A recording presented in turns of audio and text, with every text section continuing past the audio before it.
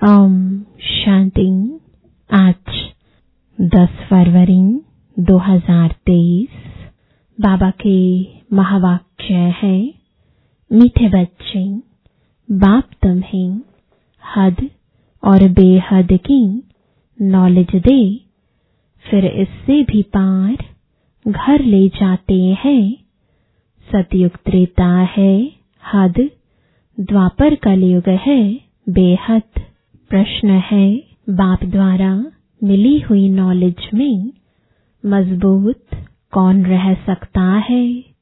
उत्तर है, जो पूरा पवित्र बनता है। पवित्र नहीं तो नॉलेज धारण नहीं होती। पवित्र गोल्डन एज बुद्धि में ही सारी नॉलेज धारण होती है।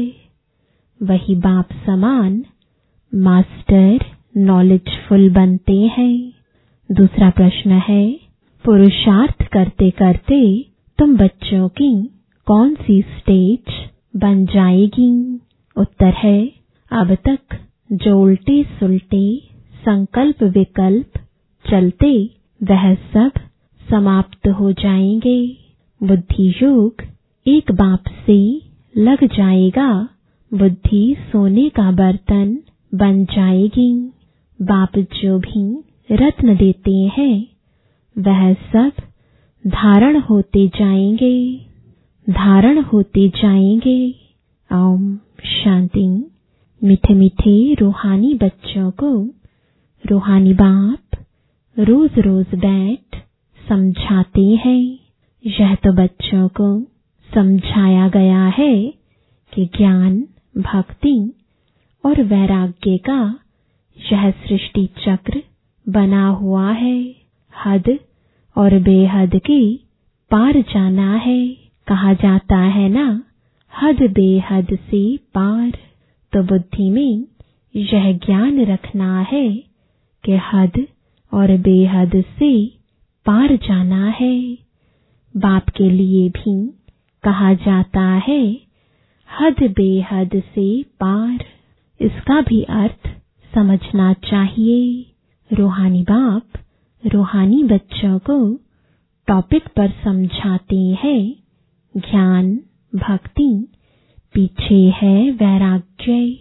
यह तो जानते हो, ज्ञान दिन को कहा जाता है, जबकि नई दुनिया है वहां भक्ति होती नहीं।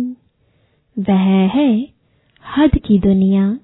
वहां बहुत थोड़े मनुष्य होते हैं, फिर धीरे धीरे वृद्धि को पाते हैं। आधा कल्प के बाद भक्ति शुरू होती है। जब ज्ञान अर्थात दिन है तो कोई संन्यास धर्म नहीं है, वैराग्य नहीं है। संन्यास व त्याग वहां होता नहीं। यह सब बातें बुद्धि में रहनी चाहिए। धीरे धीरे सृष्टि की वृद्धि होती जाती है। जीवात्माओं की वृद्धि होती है। आत्माएं परम धाम से आती रहती हैं। हद से शुरू होता है, इस समय बेहद में है। तो बाप हद बेहद से पार है। हद में कितने थोड़े बच्चे हैं, फिर सृष्टि वृद्धि को पाती है। अब इनसे भी पार जाना है। इसको कहा जाता है बेहद। पहले आत्माएं हद में थीं। सतयुग त्रेता में पाट बजाती थीं। कहाँ 9 लाख मनुष्य, कहाँ 500-600 करोड़। चले जाओ बेहद में। मनुष्य जांच करते हैं कहाँ तक आसमान है, कहाँ तक समुद्र है। इसका अंत नहीं पा सकते। ऊपर जाने की कितनी कोशिश करते हैं, इतना तेल डालना पड़े जो फिर वापस भी आ सके। बेहद में जा नहीं सकते, हद तक जाएंगे। हद बेहद से पार का राज बाप तुमको समझाते हैं। पहले पहले नई दुनिया में हद है, बहुत थोड़े रहते हैं। तुमको रचना के आदि मध्य अंत की नॉलेज होनी चाहिए। यह नॉलेज कोई को नहीं है, बाप को ही नहीं जानते। यह सब राज समझाने वाला बाप ही है, जो हद बेहद से पार है। तो बाप बैठ तुमको रचना के आदि मध्य अंत का राज समझाते हैं। फिर बाप कहते हैं, बच्चे इनसे भी पार जाओ।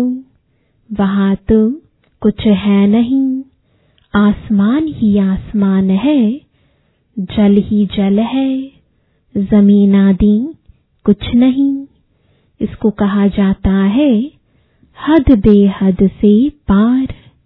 इसका कोई भी अंत नहीं पा सकते हैं। बेअंत बेअंत कहते हैं, परंतु अर्थ नहीं जानते।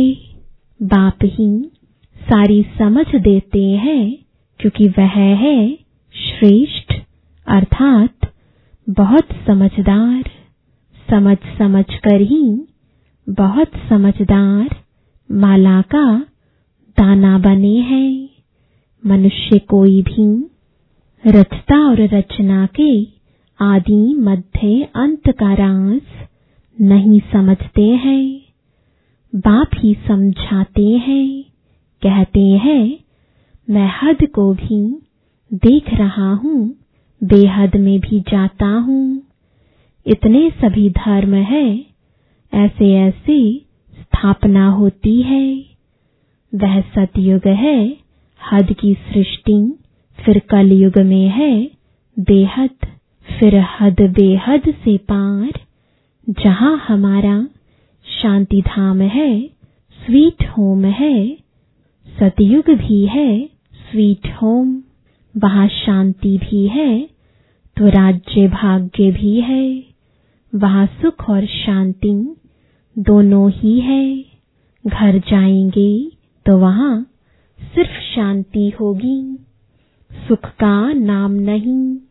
अभी तुम शांति और सुख दोनों स्थापन कर रहे हो, वहां अशांति का नाम नहीं। अशांति 5 विकारों से है, यह दुनिया में कोई नहीं जानता। आधा कल्प के बाद फिर रावण राज्य होता है। वो लोग कल्प की आयु लाखों वर्ष कह देते हैं, समझते कुछ भी नहीं। इसलिए भ्रष्टाचारी दुखी पतित है, जरा भी सभ्यता नहीं है।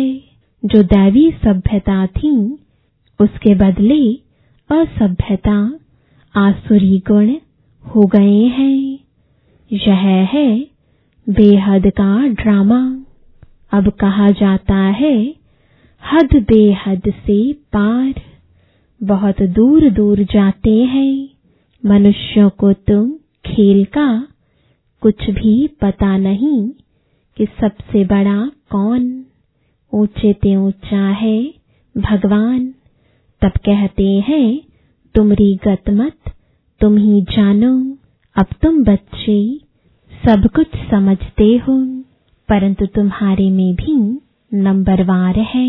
बाप बैठ समझाते हैं कि मेरी बुद्धि कहाँ तक जाती है, हद बेहद से पार। वहां कुछ भी नहीं है, तुम बच्चों के रहने का स्थान है। वह ब्रह्मांड ब्रह्म महातत्व, जैसे आकाश तत्व में यहाँ बैठे हो, कुछ भी देखने में नहीं आता है, पोलार ही पोलार है। रेडियो में कहते हैं आकाशवाणी। अब आकाश तो बहुत बड़ा है, उसका अंत तो पा नहीं सकते। उसकी वाणी मनुष्य क्या समझेंगे। यह जो आकाश का तत्व है। इस मुख से, पोलार से वाणी निकलती है। इसको कहा जाता है आकाशवाणी। वाणी मुख से यानी पोलार से निकलती है। वाणी कोई नाक कान से नहीं निकलेगी। तो बाप भी इस शरीर में बैठ इस मुख से तुम बच्चों को समझाते हैं। तुम बच्चे ही जानते हो बाप क्या है। जैसे हम आत्मा है, वैसे बाबा भी ऊंचे ते ऊंची आत्मा है। सबको नंबरवार पाठ मिला हुआ है। ऊंचे ते ऊंचा बाप, फिर नीचे आओ नंबरवार।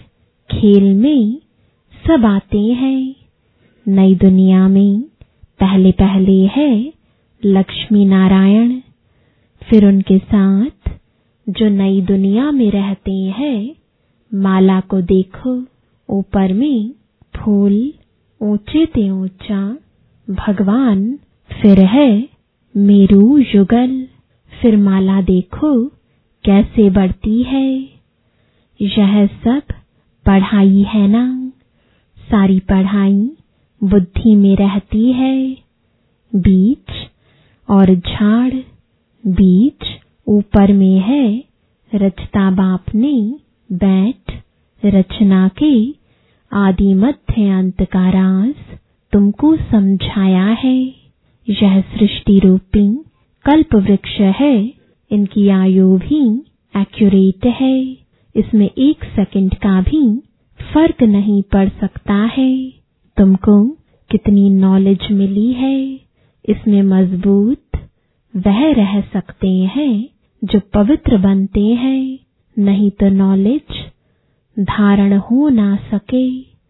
पवित्र बर्तन गोल्डन एज्ड बुद्धि होगी तो नॉलेज ऐसी सहज धारण रहेगी जैसे बाबा के पास है। नंबरवार मास्टर नॉलेजफुल बन जाएंगे। यह राज बाप बगैर कोई समझा ना सके। न देवताओं के मुख से सुनेंगे, न पतित मनुष्यों के मुख से सुनेंगे। बाप ही सुनाते हैं। सो भी अभी संगम पर ही तुम सुनते हो। बाप एक ही बार बाप टीचर सतगुरु बनते हैं, पाठ बजाते हैं। फिर 5000 वर्ष बाद वही पाठ बजाएंगे। प्रलय तो होती नहीं। तो पहले है बाप, ऊंचे ते ऊंचा शिव। फिर मेरू, ऊंचे ते ऊंचा महाराजा महारानी। फिर अंत में जाकर आदिदेव आदिदेवी बनेंगे। सारा ज्ञान तुम्हारी बुद्धि में है, परंतु नंबरवार पुरुषार्थ अनुसार यह नॉलेज तुम किसको भी सुनाओ तो वंडर खाएंगे। बाप नॉलेजफुल बगैर यह नॉलेज कोई दे ना सके। यह बच्चों को धारण करना बहुत सहज है, कोई मुश्किल नहीं, परंतु याद की यात्रा है मुख्य। सोने के बर्तन में रत्न ठहर सकेंगे। ऊंचे ते ऊंचे रत्न है। यह बाबा रत्नों का व्यापारी भी है ना। अच्छा रत्न आता था तो चांदी की डिब्बी में कपास डालकर ऐसे बनाकर रखते थे। फिर ऐसे खोल कर दिखाते थे जैसे बहुत फर्स्ट क्लास चीज है। अच्छी चीज अच्छे बर्तन में ही शोभती है। तुम्हारी यह कान है बर्तन, इन द्वारा तुम सुनते हो, धारण करते हो। तो यह सोने का यानी पवित्र चाहिए, अर्थात बुद्धि योग बाबा से पूरा होना चाहिए। बुद्धि योग ठीक नहीं होगा तो कोई बात ठहरेगी नहीं। उल्टे सुल्टे संकल्प भी नहीं उठने चाहिए। तूफान बंद। पुरुषार्थ करते करते यह स्टेज होगी। बुद्धि को सब तरफ से निकाल मेरे साथ लगाते लगाते बर्तन सोना हो जाएगा। दूसरों को भी दान देते रहो। भारत महादानी है। भारत में धन आदि बहुत दान करते हैं। यह फिर है अविनाशी ज्ञान रत्नों का दान जो बाप बच्चों को देते हैं। देह सहित देह के जो भी संबंधी हैं उन सब को छोड़ बुद्धि एक के साथ लगानी है। हम तो बाप के हैं। बस बाबा एम ऑब्जेक्ट बता देते हैं। पुरुषार्थ करना बच्चों का काम है, तभी ऊंच पद पाएंगे। कोई भी उल्टा सुल्टा संकल्प नहीं उठना चाहिए। बाप है नॉलेज का सागर। हद बेहद से पार सब राज समझाते रहते हैं। मैं हद बेहद से पार चला जाता हूँ। तुम भी हद बेहद से पार हो। संकल्प आदि कुछ नहीं, फिर तुम भी पार चले जाएंगे। गृहस्थ व्यवहार में रहते कमल फूल समान बनना है। हथकार दे दिल शिव बाबा को दे। चलते चलते कई बच्चे टूट भी पड़ते हैं, नापास हो पड़ते हैं। तुमको सब मालूम पड़ जाएगा। अच्छे अच्छे महारथियों को भी माया हप कर गई। आज नहीं है। बाप को छोड़ जाकर माया की असाइलम लेते हैं। पढ़ने वाले ऊंच चले जाते हैं और पढ़ाने वाली टीचर मायावी बन जाती है। जैसे ट्रेटर होते हैं, दूसरे पास जाकर शरण लेते हैं। जो पावरफुल देखते हैं उस तरफ चले जाते हैं। तुम जानते हो बहुत ताकत वाला तो एक बाप है, वही सर्वशक्तिमान है। हमको ऊंच पढ़ाई एकदम विश्व का मालिक बना देते हैं। कोई अप्राप्त वस्तु नहीं जिसके लिए पुरुषार्थ करना पड़े। ऐसी कोई चीज है ही नहीं जो तुम्हारे पास ना हो। सो भी है नंबरवार पुरुषार्थ अनुसार। बेहद के बाप बगैर यह बातें कोई जानते नहीं। तुम ही पूज्य थे, फिर तुम ही पुजारी बने हो। अब फिर पूज्य बनने के लिए पुरुषार्थ कर रहे हो। जितना बाबा की याद में रहेंगे तो माया के तूफान खत्म होते जाएंगे। हाथमताई का खेल दिखाते हैं। मुहल्ला डालते थे तो माया भाग जाती थी। मुहल्ला निकाला तो माया आ गई। बाप समझाते हैं, बच्चे अपने को आत्मा भाई भाई समझो। शरीर ही नहीं तो फिर दृष्टि कहाँ जाएगी। इतनी मेहनत करनी है। कल्प कल्प तुम्हारा ही पुरुषार्थ चलता है। पुरुषार्थ से तुम अपना भाग्य बनाते हो। बाप बच्चों को मुख्य बात कहते हैं, अपने को आत्मा समझ मुझ बाप को याद करो। यह बात तुम ही जान सकते हो। भल वह कहते हैं गॉडफादर है, हम सभी ब्रदर्स हैं, परंतु समझते नहीं हैं। गाते भी हैं, सबका सद्गतिदाता राम, सबको सुख देने वाला एक ही बाप है। राम को बाबा नहीं कहेंगे, बाबा एक शरीरधारी को दूसरा अशरीरी को कहते हैं। पहले पहले है अशरीरी, फिर शरीरी बनते हैं। पहले हम बाबा के साथ रहते, फिर पाठ बजाने के लिए लौकिक देहधारी बाप के पास आते हैं। यह सब है रूहानी बातें। उस लौकिक जिस्मानी पढ़ाई को भूल जाना है। चक्र सारा बुद्धि में है। अभी है संगम युग।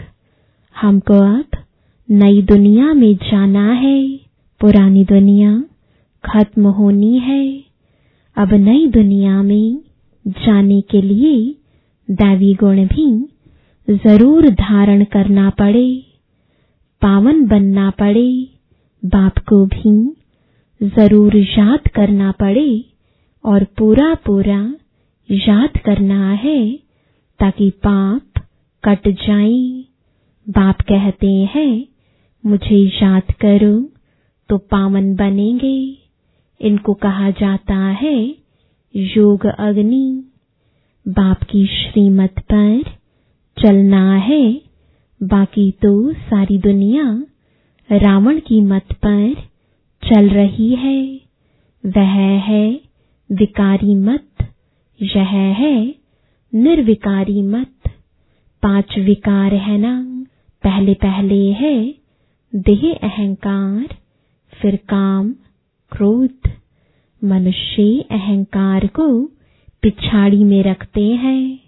वास्तव में अहंकार तो पहले होना चाहिए, पीछे और विकार आते हैं। बाप तुम बच्चों को समझाते हैं, कल्प कल्प अनेक बार समझाया है। हर 5000 वर्ष के बाद समझाते हैं। बुद्धि से समझते हो, बाबा हमको आस्तिक बनाते हैं, अर्थात रचता और रचना का नॉलेज बताते हैं। इसलिए उनको क्रिएटर कहा जाता है। जो तो अनादि क्रिएशन है, फिर भी समझाने वाला एक है।